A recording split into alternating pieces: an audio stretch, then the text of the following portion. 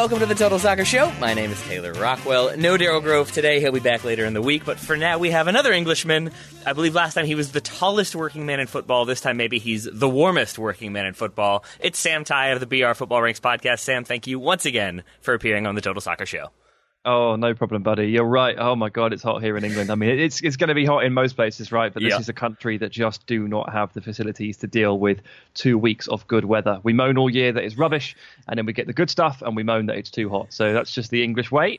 You're all going to have to deal with that. But, that's where we are. Hey, at least it's not raining, and at least we've got a really, really quite amazing week of football to look forward to, thanks to the Europa League and the Champions League. First of all, that's just a tremendous transition. Thank you for that. Second of all, let's talk about this week in football, because we do have the Champions League starting Wednesday. We have a game every day, Wednesday, Thursday, Friday, Saturday. But I want to start with Europa League, which is today. Monday, we've got some games.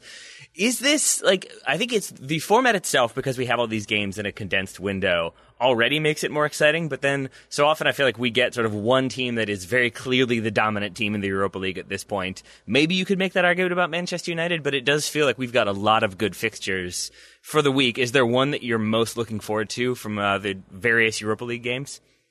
Well, I think the hipster in me is loving Inter versus Bayer Leverkusen, of course. That's to do with the Crown Prince King Kai Havertz and his loyal soldiers. But I mean, I like most of Leverkusen's side. They're extremely interesting.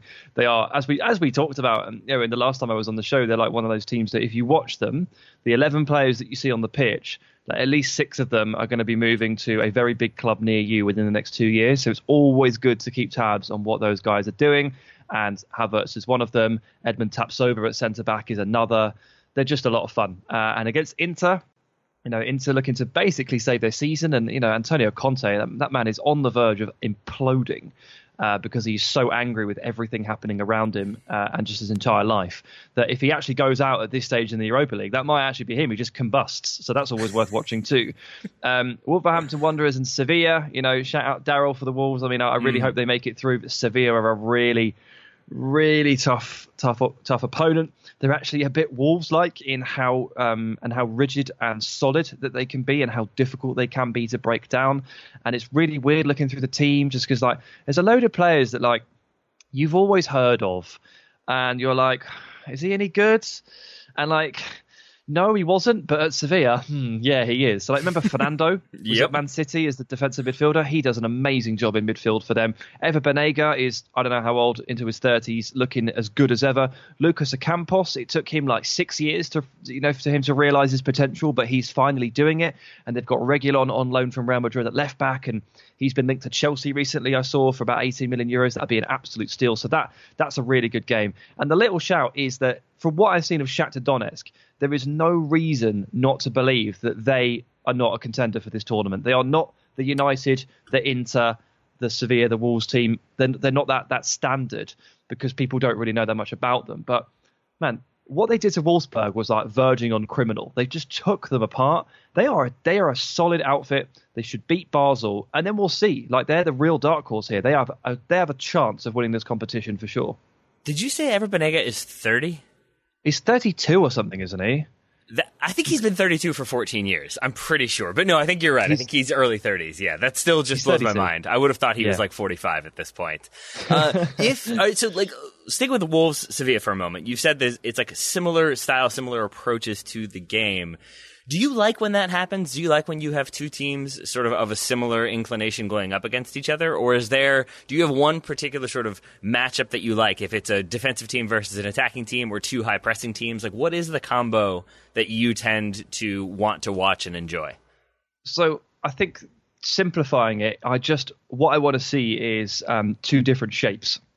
Okay. Two different formations, because when teams match up shapes, things can get a bit stodgy. So if you just go 3-5-2 against 3-5-2, then you've both got 3 centre backs. You've both got a man advantage at the back, so they can take care of the 2 strikers. You're going 3v3 in the middle. You're going 1v1 on the flanks. So it becomes about individual quality, which can create really interesting matchups, and it can create incredible moments. But if the teams are not top quality, it can lead to a stalemate. And I think the biggest one there is when 4-2-3-1 meets 4-2-3-1. Yeah. My God, that can be some really boring stuff. So with Wolves, obviously playing in a back three, and Sevilla utilise a back four. They use a 4-3-3 most of the time, and Wolves playing a back three. So I think the matchup, numerically, there will be holes for people to take advantage of. There will be little spaces that open up as a result of two different shapes taking each other on, and that's basically what I look for. As long as there's going to be some mismatches somewhere, some zones that are going to be available to utilise, that's when teams start getting pulled around, and clever passages of play can really start to pull teams apart. That's basically what I look at. If the formations are the same, I'm a bit like, oh, here we go. And then we do have the bracket in place. We've got, as you've already said, it's Wolves, Sevilla, Man United, Copenhagen. That's one side. Inter Milan versus Bayer Leverkusen, and then Shakhtar Basel.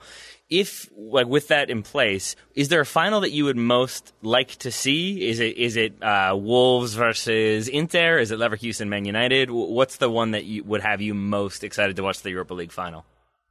I mean, I want to see Man United Inter in the semi. I love Bayer Leverkusen, but I think Inter will win that game, and I think Inter are actually the strongest team in this competition. Uh-huh. So I think apologies, Taylor, but the one I really want to see is Inter against Shakhtar or Sevilla, because it's just so quirky and so and so off the beaten path. And sorry to Darren as well, because I've just basically knocked both of your teams out. That's fine. It's hurtful and it feels personal at this point, but whatever. That's how you got to be. And since you've made it personal, I'm just going to move away from the Europa League. Let's talk Champions League, where I have no vested interest, aside from Tyler Adams. We'll probably talk about him. But let's start with the game on Wednesday, Atalanta-PSG. And let's start with a fitness report for that game, because there seem to be varying reports about who is in, who is out, who is suspended. We should probably talk about that as well. So who are the players who you know will not be there, and who are the players who you think will not be there? Oh, jeez. This is tough, because most of the reporting comes in the non-English language, particularly for Atalanta. They just do not get widely covered. And even though they're a Champions League quarter-finalist, news of, for example, their starting goalkeeper, Pierluigi Golini, getting injured, and he is out for the game, that doesn't filter through to the masses. You've got to look that up. I was like, oh my God, Golini's injured when I wrote my preview today. And I also read a few previews that suggested that Palomino, the centre-back, is out. Although I did find the report from 4 days ago saying that he was in a race to make it and he might be okay. And then I started looking at Atalanta Twitter accounts, and people were asking, they're like, is Palomino fit? And they're like, I don't know, I'm going to check. And they never got back to them. And I'm like, dude, we're waiting for news. Come on. So it's so difficult. And Golini is out. He's tweeted, I'm sorry, I can't take part. That means he's out. Yes. Confirmed. Right? That means he's confirmed out. He had his leg in a cast. He's definitely out. I don't know if Palomino makes it the centre-back. Ilicic is, I know there's been some seriously wild reporting about him, about personal circumstances that I do not know. And I don't want to add to it because it's really quite insensitive. But I did see that Gasperini, the manager of Atalanta, had said that he hopes that Ilicic will be able to rejoin them next season. So that would suggest Golini and Ilicic out. Now, we know Di Maria is suspended. I'm pretty sure we're not going to see Mbappe from the start if he only started training on Saturday because of an ankle injury. Verratti, as far as I know, they're basically not planning to use him. Having spoken to a couple of people this morning about the ridiculously mounting injury list here, because Thilo Kehrer is technically fit to play, but I don't know if he gets there. Bernat is apparently half fit. Ander Herrera has not been able to play consecutive games for a while, so this could be a bit sudden for him. Verratti's probably not going to make it. Even Thomas Tuchel's injured, dude. Yeah, I forgot about that. I mean, how did that happen for people who missed it? What went on there? I don't know. I presume it was training. I'm just going to quickly Google it because I think he turned his ankle or something. Yeah. But he's broken his foot. That's not good. He's broken his foot, sprained ankle, and fractured metatarsal in training. I mean, when your luck's out, guys, that just sums it up. So we're missing a lot of players here, and specifically midfield for PSG. They look like they're going to have to field Marquinhos and Idrissa Gueye and one of Leandro Paredes or Ander Herrera, which is it's not the enterprising, creative midfield that you would really expect from a club like this. But they are genuinely limping into this tie. So I don't know as they have a choice.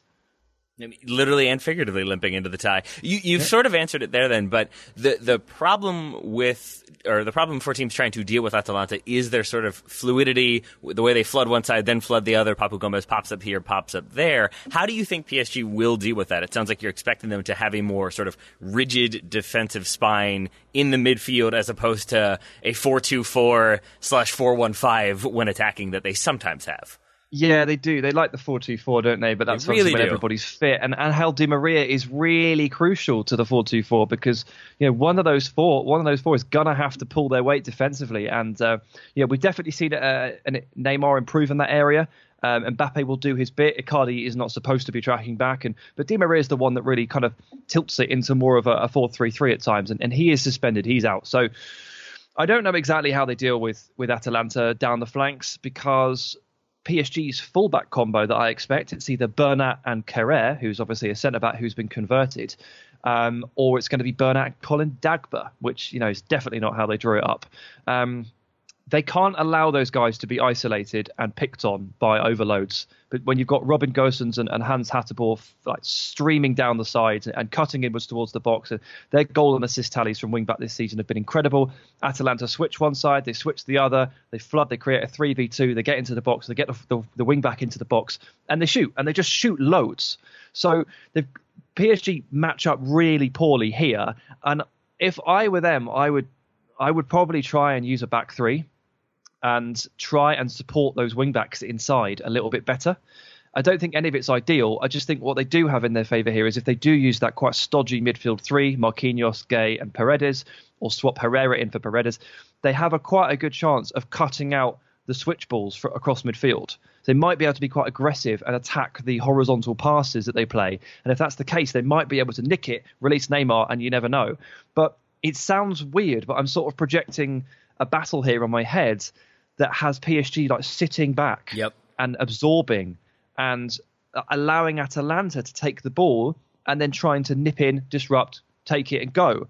And that is not how PSG should be approaching this lineup. But with the limitations they have on their team and their fitness, I don't know if they're going to be able to stop Atalanta from really working the ball around and see what happens. And there's one key battle in here, Marquinhos against Papu Gomez. Marquinhos at the base of midfield, stopping Gomez, is picking up little spaces and just letting fly and feeding little cute balls into the box. As he floats around, he's so hard to track. But Marquinhos is a sensational footballer. And if there's anybody that can really try and nullify him and close him out of the game, I think it's him. And if he does manage to do that, they're halfway there. The other bit is obviously the wing-backs and how they deal with the attack on the flanks. I don't know how they stop that. But I also think, though, this is the conundrum of Atalanta, though, that if you do try to mark Papu Gomez out of the game, if you just put somebody on him, he will exploit that. He will then drop very deep and pull Marquinhos 30 yards out of position, or he'll go to the flank and pull Marquinhos out there until the point when then Marquinhos does go back central, and then Gomez will find that space. So I almost think, to some extent, trying to man-mark him isn't necessarily going to be the solution that it might be with other sort of creative playmakers that you might be able to just sort of stick somebody on. Ander Herrera did that with Eden Hazard, and it worked really well when he was with Manchester United. I don't know how well that works, but I'm also aware, and this is the question I would ask you, is basically that I might be in a bubble. Because I think I am so all in on Atalanta that everything I read is like, oh yeah, PSG are going to be without this person and Di Maria suspended. They're not going to be able to do that. And how are they going to handle that? Oh, Atalanta have got this in the bag. And I am sort of now approaching this game from that perspective, but I'm aware that is very much probably my bias and my enthusiasm for Atalanta. So I would like to ask you then, how misguided am I in that feeling of this feels like it will be Atalanta winning and PSG will have to kind of find a way to perform to be able to get a result? Is it maybe more safe to say that PSG are the favorites and Atalanta will need to play their game 100% perfectly in order to advance? But no, so on the Gomez point first, I mean, I wouldn't deploy Marquinhos into a let's follow him around role. Sure. I would just say that when Gomez tries to move into those spots just outside the penalty area, Marquinhos is there. And he's smart enough to recognise the runs and the movements, and he'll be smart enough to cut those things out. So I definitely wouldn't want to see him running all over the place either, because Gomez would drag him out. And Atalanta do that anyway. Gomez does it, but Zapata does it. Zapata keeps running over to the right wing. To drag Marcus out, to allow Hatterborn to move inside. So they all do it, and you've got to be really wary of the cycles of movement. So you're right, that would be a disaster, and I don't want to see that either. But you do need a very, very positionally aware player in that little spot there to stop Gomez from just letting fly, just picking up those spots. So I'm with you there, but okay. I would say Marquinhos is well placed to do it. Look, when I did my preview this morning, when I tallied up the injuries, I looked at the approaches, from every conceivable angle, while trying to utilize logic, I was like, Atalanta are going to win this game. Mm-hmm. And I then wrote PSG 2, Atalanta 1 at the bottom because there's something gnawing away at me, which is like, don't be a fool. Like, don't get so carried away that you discount the presence of one of the 3 best players in the world on the pitch in Neymar. Don't just count the fact that... Oh, I think you're talking about Idrissa Gana Gueye. You're talking about Neymar? Okay, cool. Talking about Neymar. If they need to, they can bring Mbappe on. And he'll probably be able to play. Like, he won't be able to do 90 minutes, but he'll be able to play. And if they need him, they'll throw him on. They'll do what Juventus did when they needed the goals. They threw Dybala on and he got injured after like 4 minutes. But they'll try it. And they have the individual quality to get through this. They also have the players. Like, I'm projecting like a difficult battle for PSG, but they've got this maturity now, I think. They showed a maturity against Dortmund in a round of 16 that I have consistently criticised them for lacking in previous years. They've got all the talent in the world, but they haven't got the right mentality and they haven't got the maturity. And the things that are working in PSG's favour this year is that they do have that maturity. Players like Marquinhos really coming of age and getting a lot better.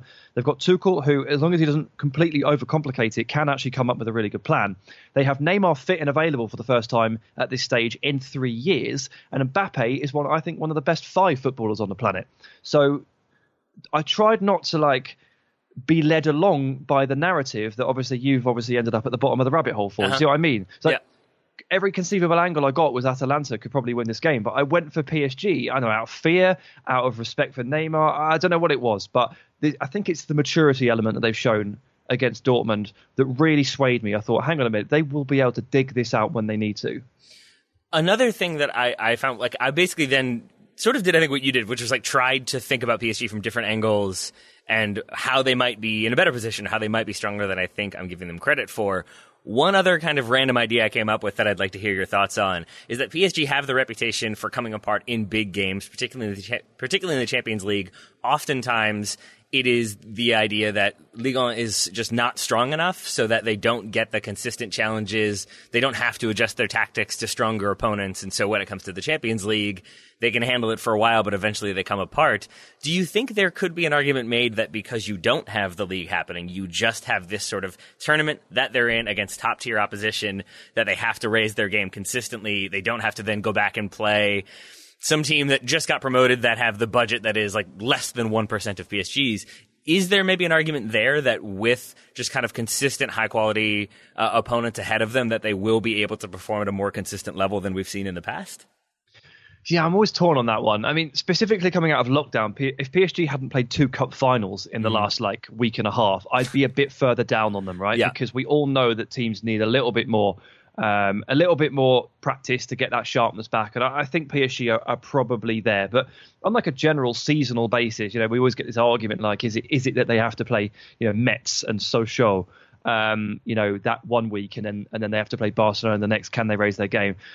I don't think it's as much of a problem as people make it out. I mean, we're all guessing at the end of the day in that regard, aren't we? We're all guessing, but I think it's generally just a case of I think it's a player mentality thing, and it's been that the leaders in their team, the so-called leaders, have been poor leaders, and I don't want to just paint anyone with a negative light here, but for example, Thiago Silva, the captain, the leader of the back line, anyone that I speak to that covers PSG regularly is well, look, I mean, on these occasions, on these nights, it's guys like Silva's job to get everybody else pumped up and to lead by example in the way that you would expect Sergio Ramos to do so. And he just hasn't done it. And PSG have had a string of players who are supposed to be that leader, that veteran, that standard setter. And on the big occasions, they actually just haven't managed to do it.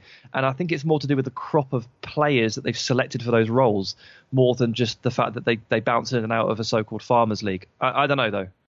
Hello, everybody. Much more Champions League chat from Sam Tighe still to come. But first, I wanted to let you know that this episode of the Total Soccer Show is brought to you by Hims. You've heard us talk about Hims before. ForHims.com is a one-stop shop for hair loss, skin care, and sexual wellness for men. One thing we don't often talk about is that they do also have lots of other products. They've got vitamins and supplements that you can utilize. They've got a sleep vitamin that you can use to sleep, obviously. These are gummies that are formulated with melatonin. They help your body fall asleep very naturally. There are gummies for immunity. There are biotin gummies. Biotin are gummy vitamins packed with biotin. Acts like a superpower for your hair, skin, and nails. There's collagen protein powder if you need protein powder. If you're going the smoothie route, you could use that to help you there.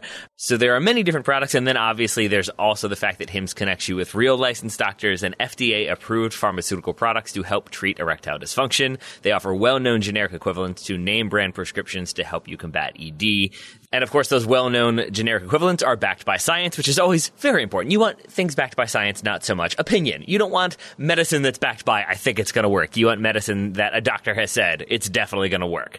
So you can try Hims today by starting out with a free online visit. Go to forhims.com/totalsoccered. That's FORHIMS.com/totalsoccered. Forhims.com/totalsoccered.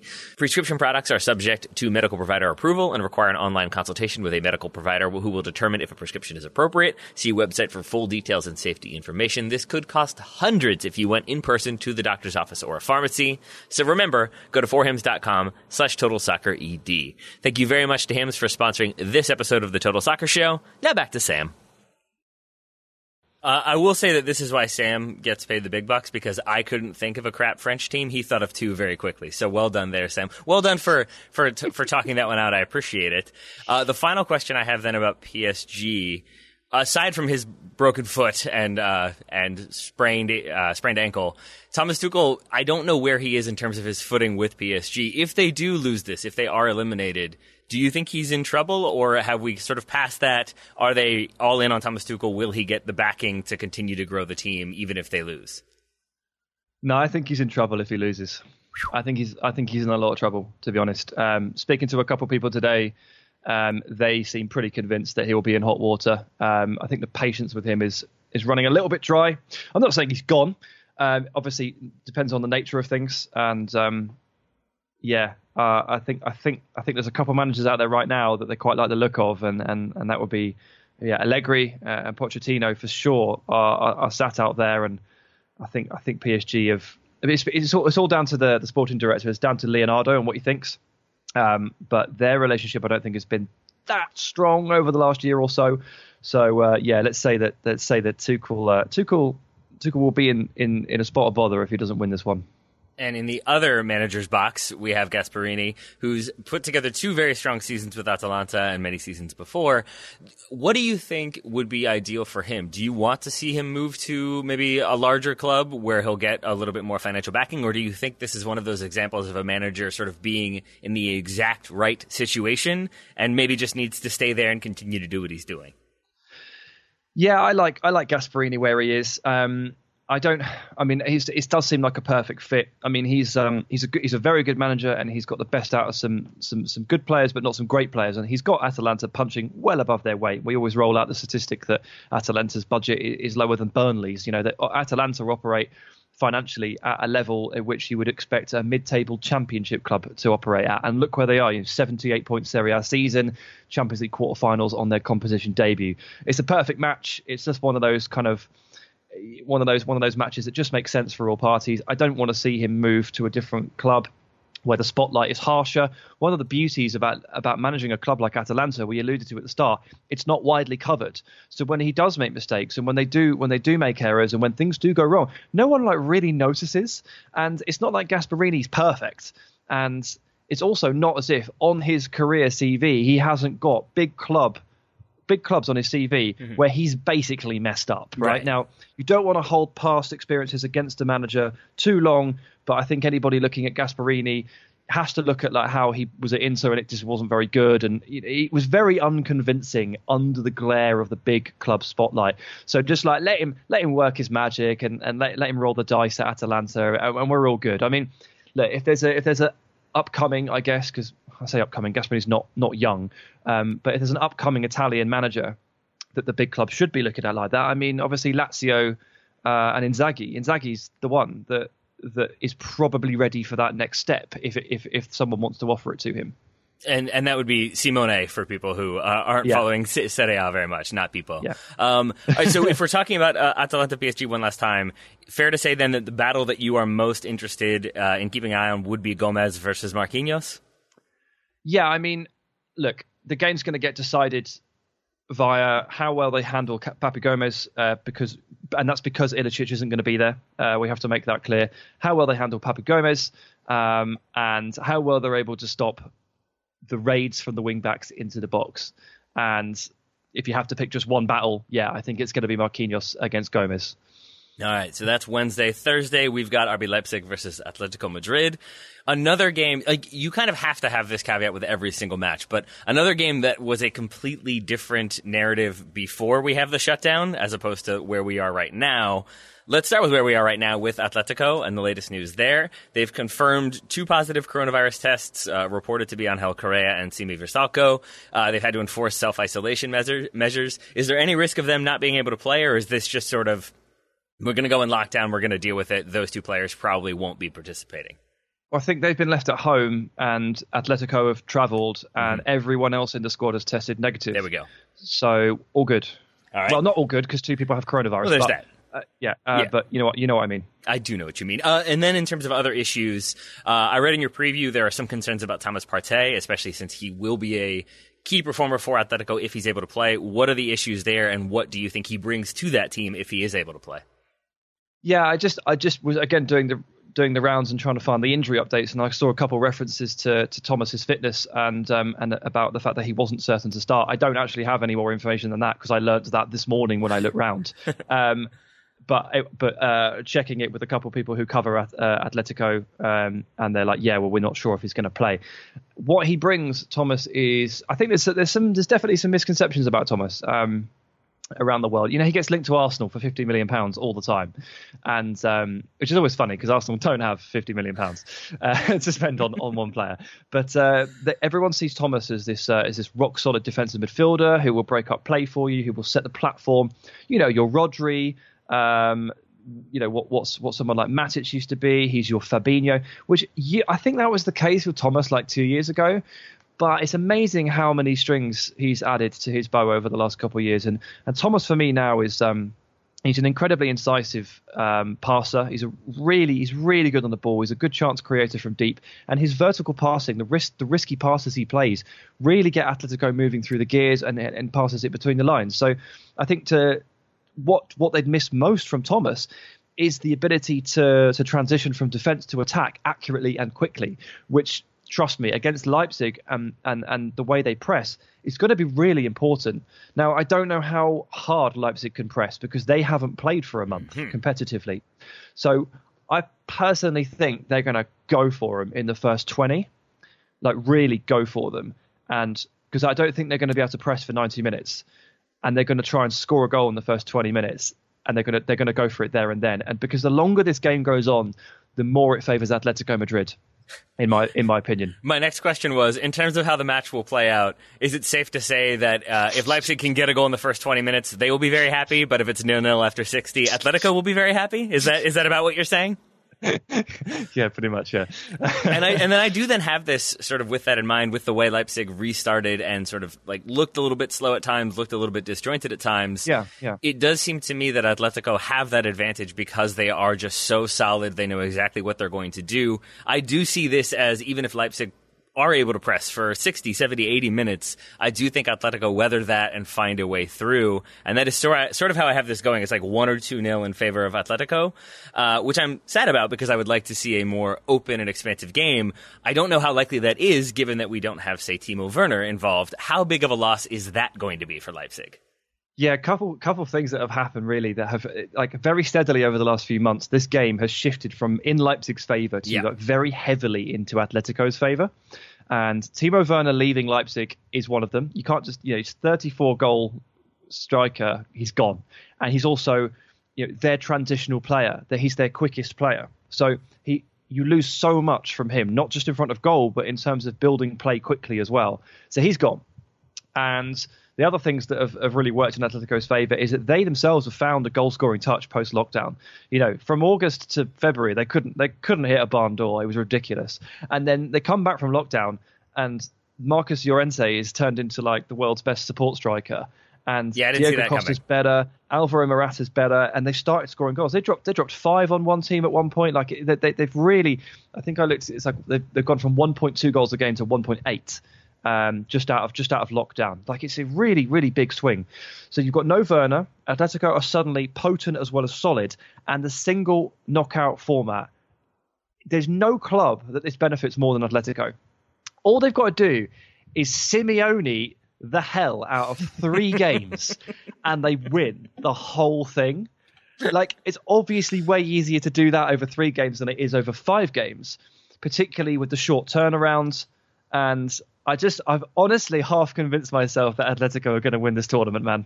I mean, when you phrase it that way, it does make a lot of sense. It does then beg the question for me. Simeone is by all accounts, a very demanding manager. Seems to be well liked by his players, which maybe in and of itself is confusing to me, because when you have a coach who is so disciplined and so focused on those little details and requires so much of his players in training, from my understanding, a lot of times that training then is fairly repetitive, that you're doing a lot of the same things over and over and over again to make sure that everybody's on the same page. That can lead to frustration. That can lead to a little bit of burnout. Mauricio Pochettino found that out, that players can eventually get tired of that and want something different. How do you think it is that Simeone has managed to keep his squad motivated and just sort of able to handle the pressures of so many different campaigns at so many different points, and yet he seems to kind of endure and still be in a strong position? I think they're all terrified of him. I think they all know that if they slack off, he's going to burn their house down. so they do what he says. I mean, yeah, I don't know. I guess there's a respect. There is a fear factor. His assistant manager as well, Germán Burgos, he's gone now, but he's been super scary for a long time. There are a couple of men that you do not cross, and you do not upset. Otherwise, you find yourself on the wrong end of something. I've got a little story, which is. Last summer, when João Felix joined Atletico Madrid for 120 odd million, I was in New York in the Bleacher Report offices, and we did an Ask Me Anything on the app with João Felix, and I recorded a little interview with him going over his highlights. So I met him at the door and let him in. This is Felix, and asked him how he was. And I was just trying to gauge how good his English was, because I didn't know what his vocabulary was like and how difficult or easy this interview was going to be. He was a 19-year-old Portuguese kid. I can't just expect him to have perfect English, but he actually did. So fair play. So I met him at the door and I'm like, oh, how's it going? What's it like? And he's like, oh, yeah, it's going well. I was like, what's it like playing for Simeone? And he just stops and looks at me. And when your eyes just go super wide, he did that, looked at me and just went, my thighs, man, my thighs, like that. And he'd been doing sprint drills, and the lower half of his body was just like immobilized. And I was like, oh, okay, yeah. He's like, yeah. That's really, it's really bad. I was like, okay, cool. And then so he has a handler with him. We do all the stuff we need to do, and I'm trying to take a photo with him, as you would. And his handler, the guy that's working for Atletico Madrid, is like, guys, I'm really sorry, but we've got to go. If we're late, Simeone is going to murder me. Like, we have to leave. Like, I'm really sorry. We've got to go now. He's going to be really angry. And I was like, oh my God, he's got this entire club in a bind of fear. Like, they're all terrified of him. He's a tiny Tony Soprano is basically what I'm hearing from you. It's just like a long way to answer it, but like I think they're all scared of him. So yeah. But anyway, Atleti, like it's shaped up so well for them. No Werner. It blunts Leipzig. They don't have another player like him, unsurprisingly. Patrick Schick and Yusuf Poulsen, good players, but they're both 6'4" target men. They've been using one or the other, and Timo Werner's been playing like a free striker role off them. He's gone now. I think the buck stops with Christopher Nkunku at this stage, who is brilliant. He's going to have some game to get through this one. He and Dani Olmo are now the kids that they have to look at and point to as the future. But the transition away from Werner, with no ability to replace him in the transfer window here, is really tough, and it really takes this game away from Leipzig, I think. He's the one that would have pounced on that stray ball in the box. He's the one that would have taken them from 0 to 60 or led a counter-attack or beaten the fullback and fed a ball in. They're much slower without him. They're much less potent without him. And I worry about the fitness and the sharpness and the inability to carry out what they would like to do over 90 minutes because of the circumstances. My next question was going to be, who is the most important performer for Leipzig and why is it Christopher Nkunku? Since you've already done that, are you lying? No, that really was. That was on the list of questions I had for you. My next question then becomes, why haven't you discussed Tyler Adams and why do you hate America? Of course. I'm so sorry. Well, I hate America because you don't wear masks. It's funny and it makes me sad all at once. Good stuff, Sam. Yeah, sure. No, it's so Werner obviously the most important. You can't take that many goals out and it just be fine. And Nkunku is a wonderful player. I think at his best driving from deep in midfield, but might actually end up having to play the Timo Werner role here. He has played a little bit off the target man, and he has got a good nose for goal, but I think he's better from range, and he's very creative. He's not necessarily a hard goal scorer. They've got other very good players, man. Like the midfield will be hard to get around because Marcel Sabitzer, who plays like basically every position under the sun, has had a superb season, and he's a threat from range as well.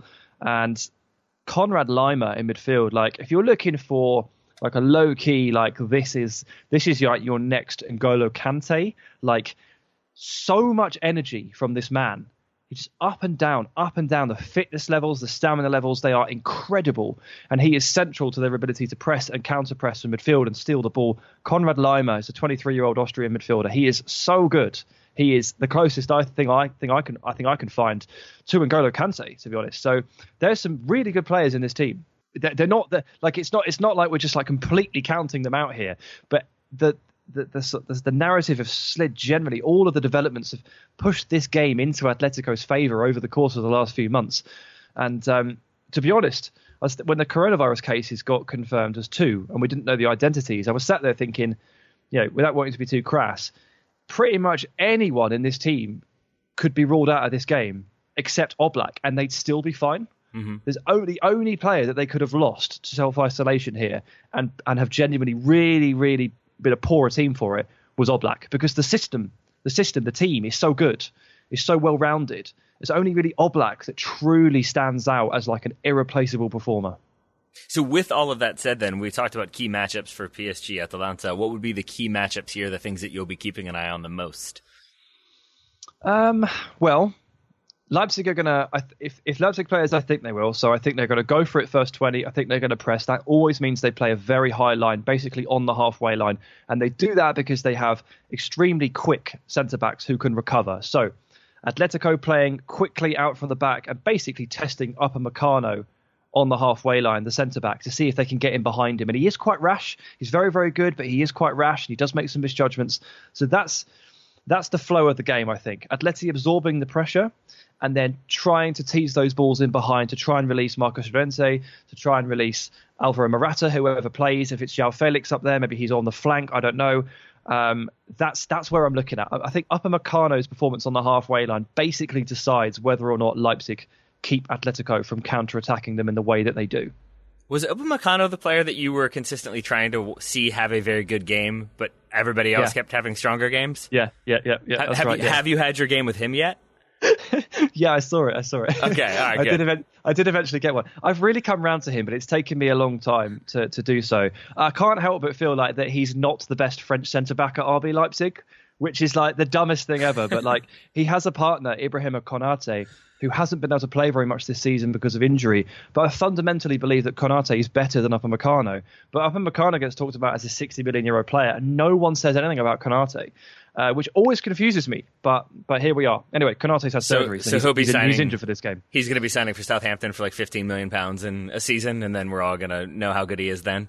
Oh, maybe, yeah. I mean, 15 would be low. I think they know how good he is. Okay. They're just grateful that no one else has figured it out yet, because Upamecano takes all the limelight. A whole bunch more still to come from Mr. Sam Tighe of the BR Football Ranks podcast, but first, a quick word from Indochino.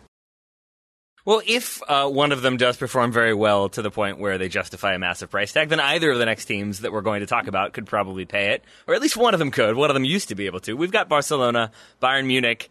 I am confused by this game in the way that I'm sort of not confused by this game, because it does feel as though it's going to be Bayern Munich winning this one pretty comprehensively, even with Barcelona looking so good against Napoli, Messi scoring, Suarez scoring, everybody looking happy and smiles abounding. It is still the case that it's Barcelona who have looked fairly dysfunctional at moments versus a Bayern Munich team that have not. I'll put it this way. The last times these two teams met in the knockout rounds, I think the most recent time Bayern advanced 5-3 on aggregate after, Barca advanced with, I think, Pep in charge. The time before that, Bayern advanced 7-0 on aggregate. Which of those is more likely? A narrow Bayern escape, or maybe Barcelona finding a way through, or just Bayern winning by a massive scoreline? Man, it feels like sacrilege, but I just think Bayern are going to kill them. I do. They're just so much better. And we shouldn't be saying this because this is Barcelona and they have the best player in the world in Leo Messi. So this doesn't make sense. But, I mean, Barca is literally just give it to Messi and see what happens. Like they're not a particularly cohesive and functional team. They're going to really struggle with Bayern's cohesion, but also the speed and the relentlessness that they play with. And Barca being quite old, quite slow, quite sluggish, and the fact that they don't defend with 11 men, like this is serious, right? They defend with 9 men because Suarez and Messi don't defend. They don't do anything off the ball. Now, maybe for the big one against Bayern, they ramp it up a notch. But at their age and with Luis Suarez's injury history and his lack of sharpness, like I don't even know if he can do this anymore. So they need all hands on deck to even be in with a shout of winning this, because Bayern are just the perfect football team at the moment from what we've seen. They are great in possession. They can cut through you in 3 passes. They can pass around you and for 2 minutes and you won't touch the ball. They can control everything on the pitch. They can control, and then they can just kill you just like that. They have so much speed through the wings and through Alphonso Davies. They have the best striker in the world in Lewandowski. Thomas Müller is playing as well as he ever has done, maybe even better than when he was back in 2013 when they won the treble. And David Alaba is leading a defensive line that just doesn't really leak any goals. And they have the recovery speed at the back end. When Bayern lose the ball, every single player sprints back to recover it. They get 11 behind the ball. They go back so fast. It's incredible to watch a team of that amount of talent work that hard and buy into the commitment of running back. Everybody's responsibility is to retrieve this ball. And Barca do not apply to that. They just don't. Like, they stand around. They're quite sluggish. They're just going to have to give it to Messi and see what he can do. And personally, look, on the theme of the key battles as we're picking them as we go through, mate, Messi versus Alphonso Davies is something I am looking forward to more than anything else in this entire week of football. I'm hadn't really thought about that one, and I'm now picturing it and understanding exactly why. Wow, that's going to be very exciting. I cannot wait to see Alphonso Davies try to handle little Messi and use that catch-up speed and Messi having to deal with that. Yeah, that's going to be a fascinating battle. What I still am stuck on, and I don't really have like a clever or articulate way to ask this, so I will just ask it bluntly. What does Hansi Flick do that is so good? Because Bayern are very good. They've got all of those pieces, but we've seen many teams have those pieces. PSG, we've already talked about them, have the strong pieces but not put it together. And I can't imagine it is simply Hansi Flick just putting out the 11 players in the positions they want to play and then saying like, okay, go do it. Like, I know there's a lot of work that's going into this team, but it's tough to see because they're so good. So I'm wondering what you've seen from Hansi Flick that makes you think this is a manager who knows what he's doing and has got this team humming. Yeah, I mean, he picked up a bit of a mess, didn't he, really? I mean, yes. So as we often remark anecdotally, you and I were sat there together as we watched Bayern Munich lose 5-1 to Eintracht Frankfurt at the end of last year. We watched Bayern hit their absolute nadir. Mm-hmm. And we were stood at a bar in the streets when it was announced that Niko Kovac was fired on the TV, and we watched the fallout happen. Yeah. And so they've come a hell of a long way since then. And it is absolutely I can't remarkable. believe that was the same season. it's so long ago. Same season. God. It's amazing. They've come a hell of a long way. He deserves a lot of credit. And I think first and foremost, I don't know all the details, but what I've definitely heard consistently from different people is that this Bayern dressing room can be a bit of a bitch, right? It can be very difficult to command the respect of every single member of that dressing room. And you need to play the game a little bit, and you need to play the elder statesmen of the dressing room. You need to play them in their best positions. You need to make them happy. And if you make those players happy, if you get them going, your life will be good. If you don't, your life will be bad, right? So there's the first lesson. And I think Niko Kovac fell foul of that. And also, I think he was seen as too defensive and too cautious. And he didn't play the type of football that Bayern wanted to play. So it was unpopular for lots of reasons, and those are the main two. So Flick comes in, and first of all, I think he commands the respect of the dressing room. He assistant coached Germany to a World Cup win in 2014, was credited with a lot of the tactical work that went into Joachim Löw's side there. So immediately you've got Thomas Müller and Manuel Neuer, who played and starred in that team, on board. Brilliant start, Hansi. Well done. Okay, that's the first thing. Second, obviously, he puts together an attacking game plan that gets the best out of these guys. He coaches a very coherent pressing system, which has smothered teams. And then the other thing I've noticed is that they are very, very good at set pieces.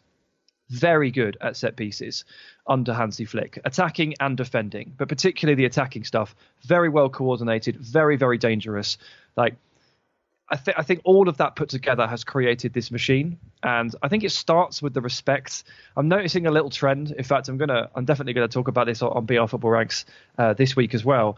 Whereby, have you seen the amount of legends that are walking into jobs now? So we've just seen Andrea Pirlo step in for Juve. Obviously, they're trying to follow the Pep Guardiola blueprint. There's a Dan blueprint. Frank Lampard's taken a job. Mikel Arteta has taken a job at Arsenal. You're seeing more and more of these types of people pushed into top jobs much quicker. And I think some of this is down to what I call the Zidane-Ronaldo complex, which is the amount of egos in these dressing rooms nowadays. Like, to command the respect of these dressing rooms is getting harder and harder. And to deal with the young footballer in 2020 is getting harder and harder. And basically, unless you're Frank Lampard, you've already lifted this trophy once. You struggle to convince people to listen to you.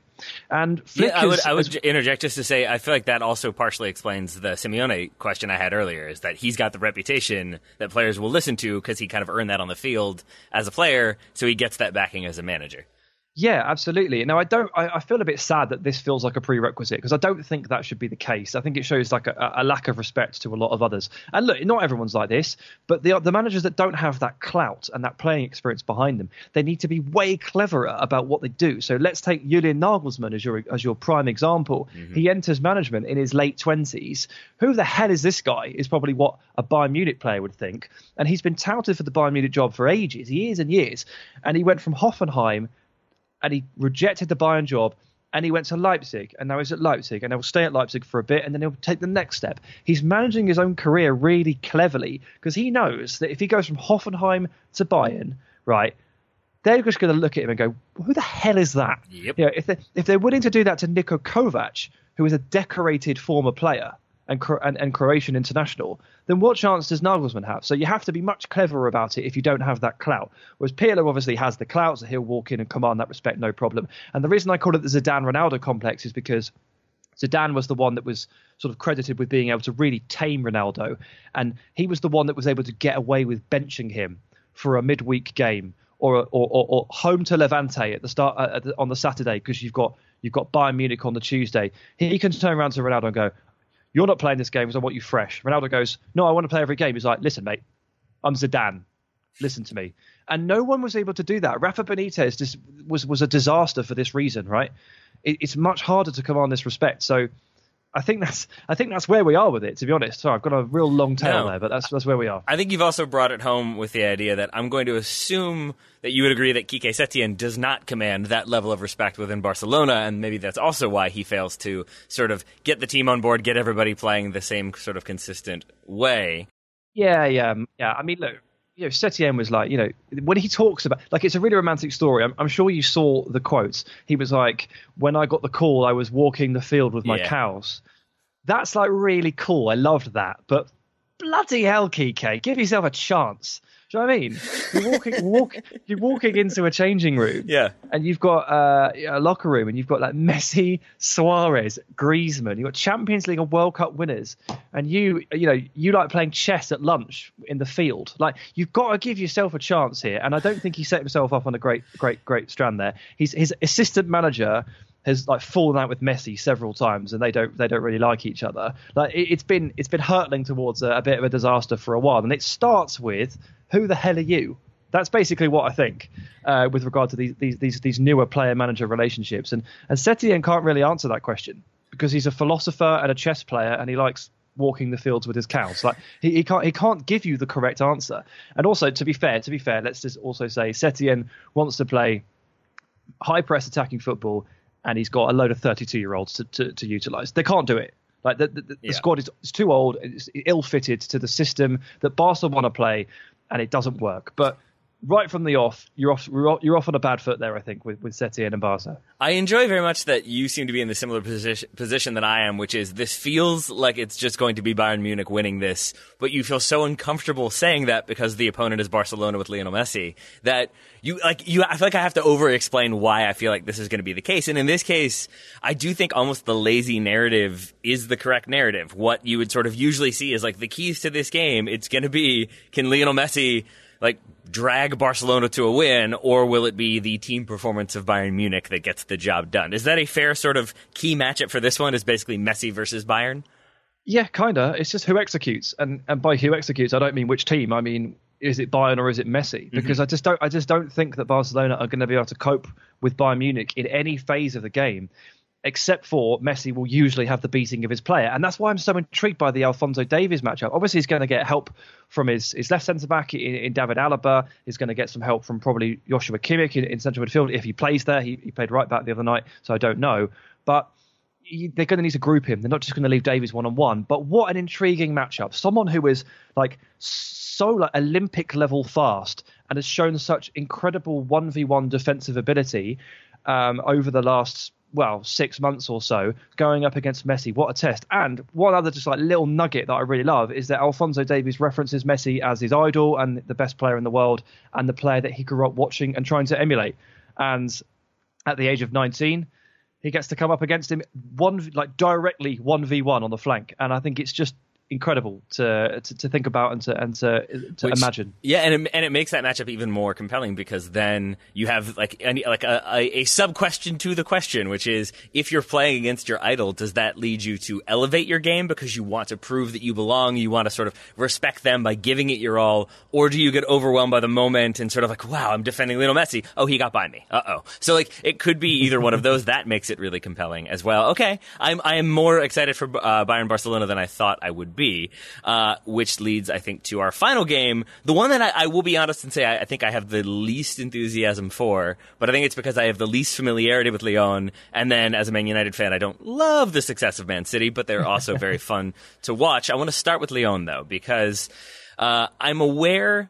I try not to ask this question. I tend to end up asking a question that is met with, it's probably a little bit of both. I'm aware that that's probably going to be your answer to this. I'm going to ask it anyway. Lyon advancing past Juve has, I think, mostly been painted from what I've seen as Juve are so bad they even lost to Lyon. Like, of course they have to sack Sarri if he can't even get past Lyon. And to me, watching that game, yes, I see the frustration. I see the reasons why it's not working for Juve. But to me, it's not as though they were just sort of completely played off the pitch. This wasn't the way the Napoli game went, let's say, with them just being comprehensively beaten. Was this sort of an example of Juve being very bad? Was it an example of Lyon being very, very good? Or, as I said at the very beginning, is this maybe a little bit of both? You know what I'm going to say. I do. Okay, so rather than say that phrase, let's put it this way. If a very well-drilled defensive formation like Lyon's, like their 3-5-2 that they have set up for in the last 3 massive games that they've played, Juve home and away and PSG in the cup final as well.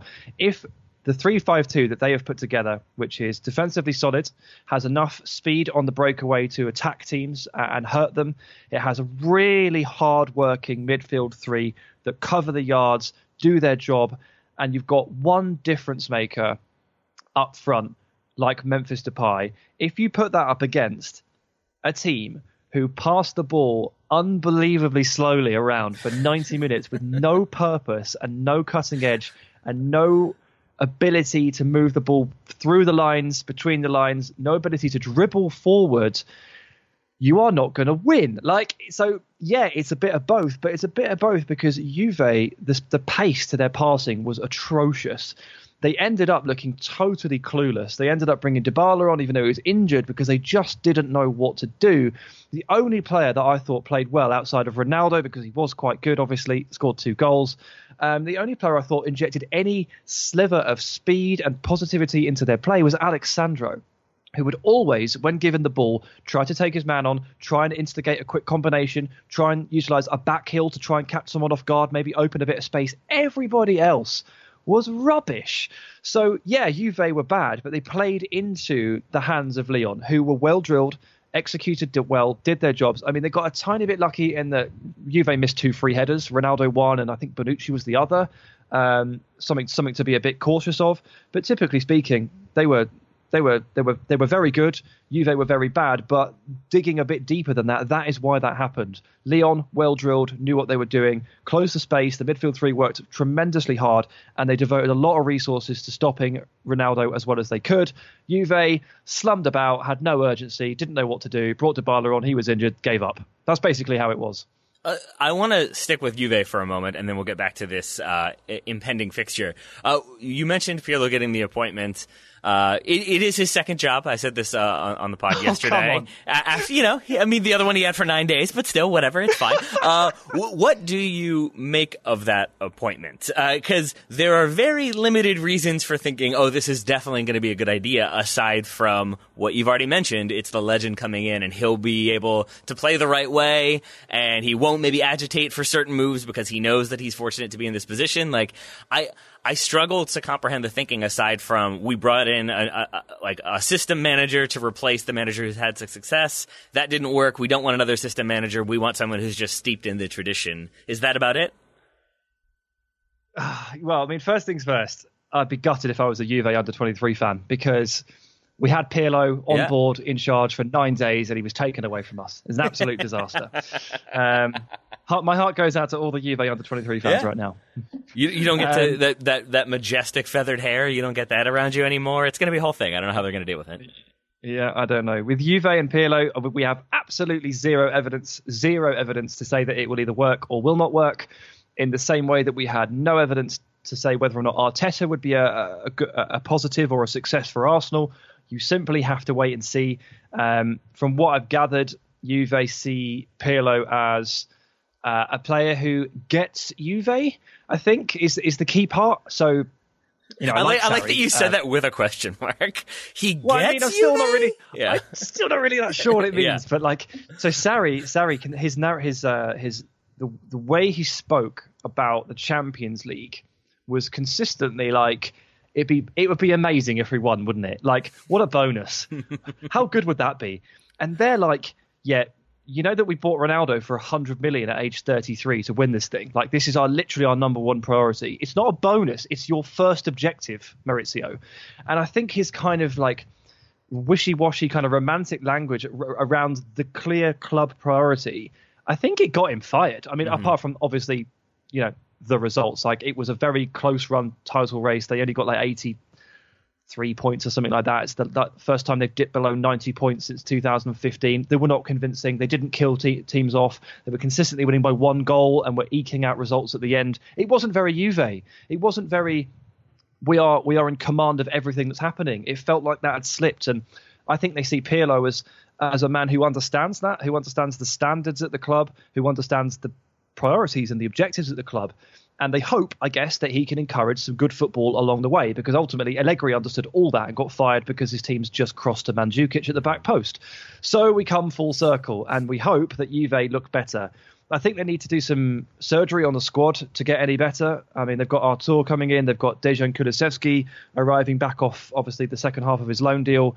I mean, they're going to try and buy a few players here and there. They're going to try and shift about 10, I think. And I'd like to see Sandro Tonali join because he looks like Pirlo, so it'd be funny to just see Pirlo instructing Pirlo. But they need to get a little bit younger and need to get a bit more back in tune with what Juve believe they are. And Pirlo obviously is the man that they've chosen. They think he understands all that. Again, I come back to my first point though. Literally not a clue if it's any good because I haven't spent any time with him recently. I don't know what kind of a coach he is. I don't know how he interacts with players. It's as much of an unknown as Arteta at Arsenal, Lampard at Derby, except this is one hell of a spotlight, even more demanding than Arsenal was. So he hasn't got a lot of room for error, has he? He does not. At the very least, he does have, as we've already said, a familiarity with the kind of size and prestige of Juve. I think that is something. There is something to be said for when a manager who's coming from a smaller club or a club that isn't just quite on that like global brand stage, they don't often change their post-match talking points. The one that always comes most readily is David Moyes, in charge of Manchester United, saying like, "We'd love to emulate the way City play. Like we look up to them in the way they're trying to play." And that was, I feel like, to the United board, that was instantly like, "Oh, you are not the right person for this job. Like that is not what we're looking for you to say." So yeah, at the very least, I assume Pirlo will not be saying those types of things that will infuriate the board. But we'll see what he does in the next season. For now, we should probably talk about the actual game that's going to be happening: City versus Lyon. You talked about Lyon, the back three, having Memphis Depay being very, very good, despite having an ACL injury this season. Again, this season's been very long. But we would basically expect them to do exactly what they did against Juve, against Man City, except that Man City will be moving the ball much, much faster, we would assume, and being much, much more aggressive, we would also assume. So do you think this goes similarly, or how do you think this game plays out? I mean, yeah, I think we will see literally the exact same version of Lyon. Yep. Maybe Moussa Dembele starts instead of Karl Toko Ekambi up front, but that's basically where we are. I think they like the fact that Ekambi's really fast and will run directly through the channel, and he could pin the centre-backs back, and that creates a little pocket for Memphis to receive the ball, turn and go, and he becomes their transitional threat. So we definitely know what Lyon are going to do. Like, that's very obvious. And City, it's up to Pep to figure out a way around it, as he always does. I've noticed with Pep that he has tightened up a little bit in Europe as well. Yeah. I don't know if you've noticed this too, but he's I mean, I guess he tried it towards the end of last season, but this season he's definitely liking Rodri and Gundogan. He likes the added solidity in midfield. I think he understands that these games are more cagey, a little bit more close, and in just 90 minutes rather than 2 legs, there's obviously even less room for error. And I think I'm not compromising on his principles a bit, but I think he's accepted that he has to be a bit more cautious. And so you're going to see Fernandinho and Laporte at centre-back. You're going to see Rodri and Gundogan protecting them. So, and Kyle Walker plays like an inverted kind of defensive right-back role. And if he continued with Cancelo on the left, I mean, Cancelo's right-footed. So there's only so much he can do when he moves forward because he's not as comfortable on his left, which means City go from attacking with what you always maybe associate City attacking with 7 or 8. They're attacking with 4. So I think this might be a little bit tight. And I'd back City to win it because they have the superior quality overall. They have Kevin De Bruyne, one of the best 5 players in world football. Gabriel Jesus is usually a worry, but I thought he was excellent in both legs against Real Madrid. And Raheem Sterling, if you're going to find space against this Lyon side, Federico Bernardeschi found literally that one pocket. Do you remember when he ran in behind Cornet? And managed to dribble across the entire byline and nearly scored. It was a remarkable move. He was actually the only other player I thought you were going to mention when you talked about Juve being good. Was I thought Bernardeschi had moments. He certainly had some moments where he did not look so good, but I would throw him in that consideration. But it doesn't really matter. Maybe. He was quite good. But yeah, so Bernardeschi found the pocket of space there. That's like the only pocket of space that actually exists, to be honest, against Lyon, because the midfield 3 works so hard to close off all of the avenues and they shift from side to side so well. The average age, by the way, of that Lyon midfield is 21.3. They are incredible players. Aouar, Bruno Guimaraes, and Maxence Caqueret, really, really good. Like, if you watch this game and you're fully familiar with Man City and there's nothing new to learn, watch Lyon's midfield 3. They are brilliant. And if people really quickly, if people are not familiar, can you say those 3 names one more time? Because I want people to write them down and then look them up and see how wrong their spelling was. Go ahead. Houssem Aouar, Maxence Caqueret, and Bruno Guimaraes. Okay. All right. Yeah, it's not easy. You have to take a deep breath before you say them. You really do. Not at all. So anyway, there's not a lot of space, in the structure at Lyon because of the way they play. So you're going to need a clever player to find those spots. And I think it's Sterling. Like, Sterling is that player. Like, in terms of off the ball movement, he's pretty close to like the Thomas Muller, Raumdeuter levels of, oh my God, how did he get there? Oh, it's gone in.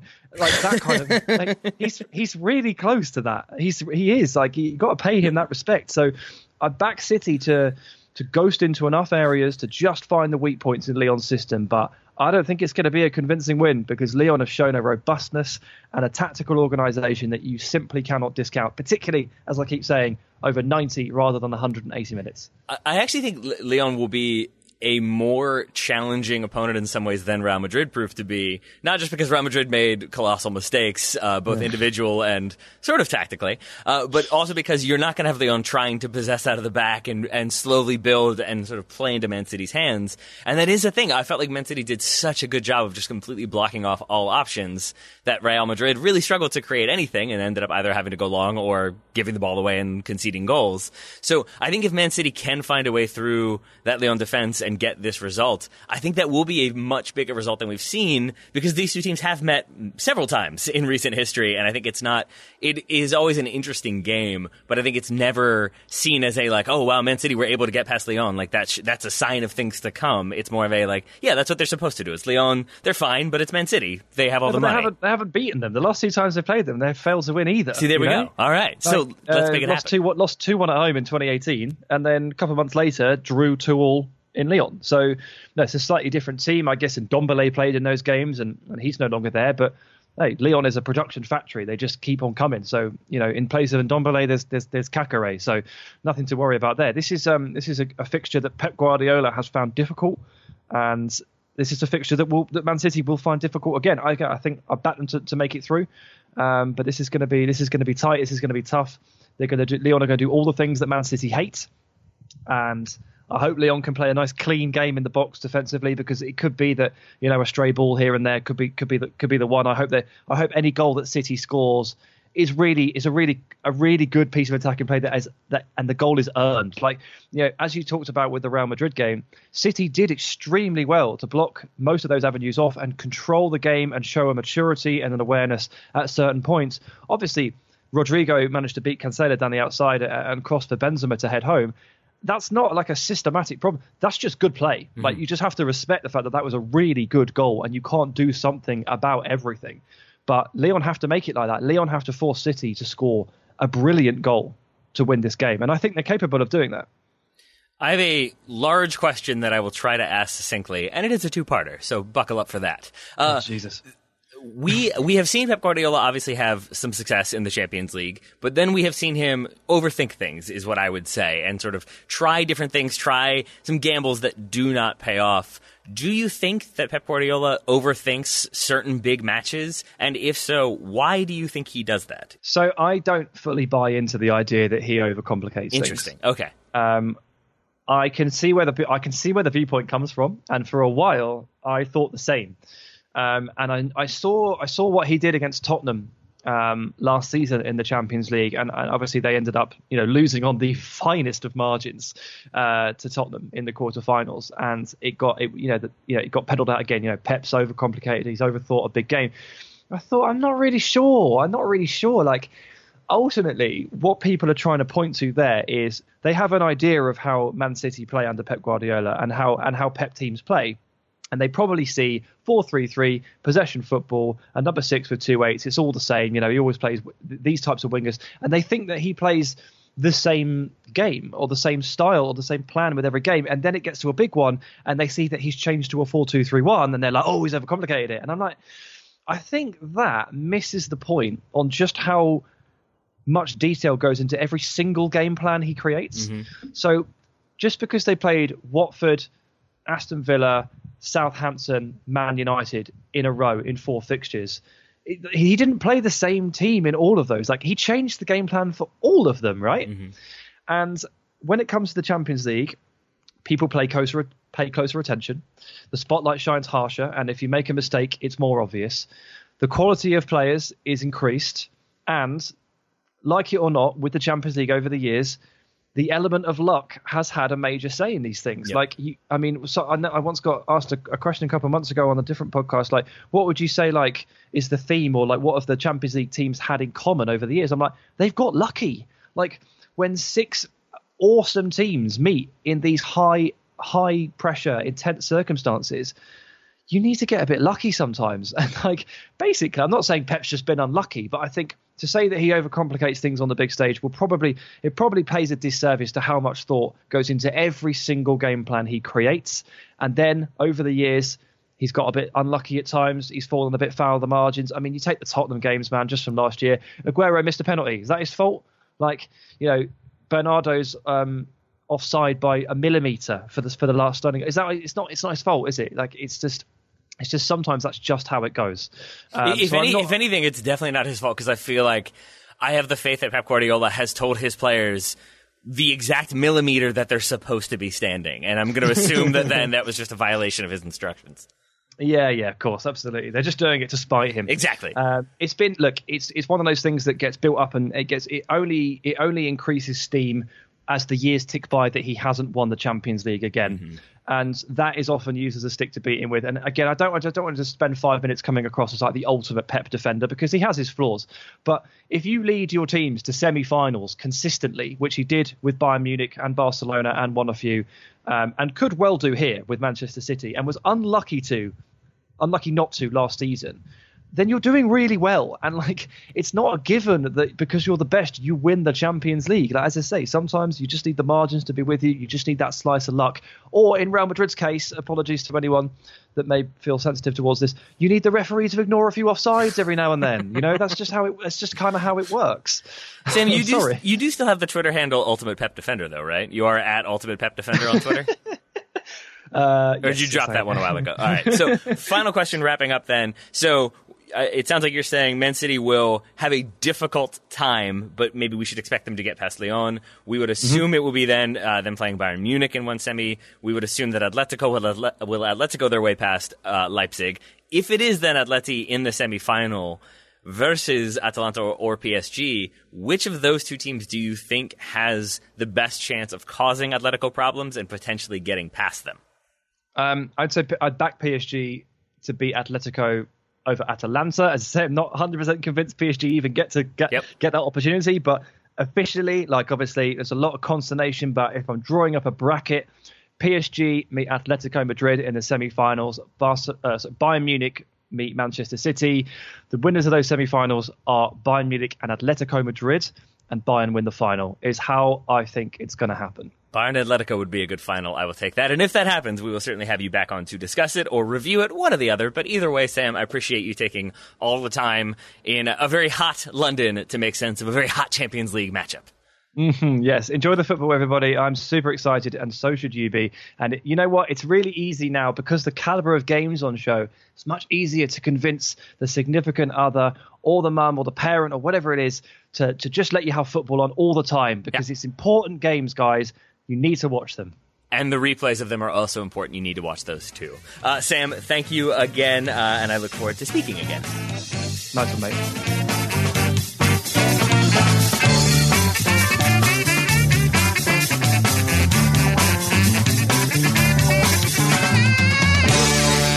You gotta slice it.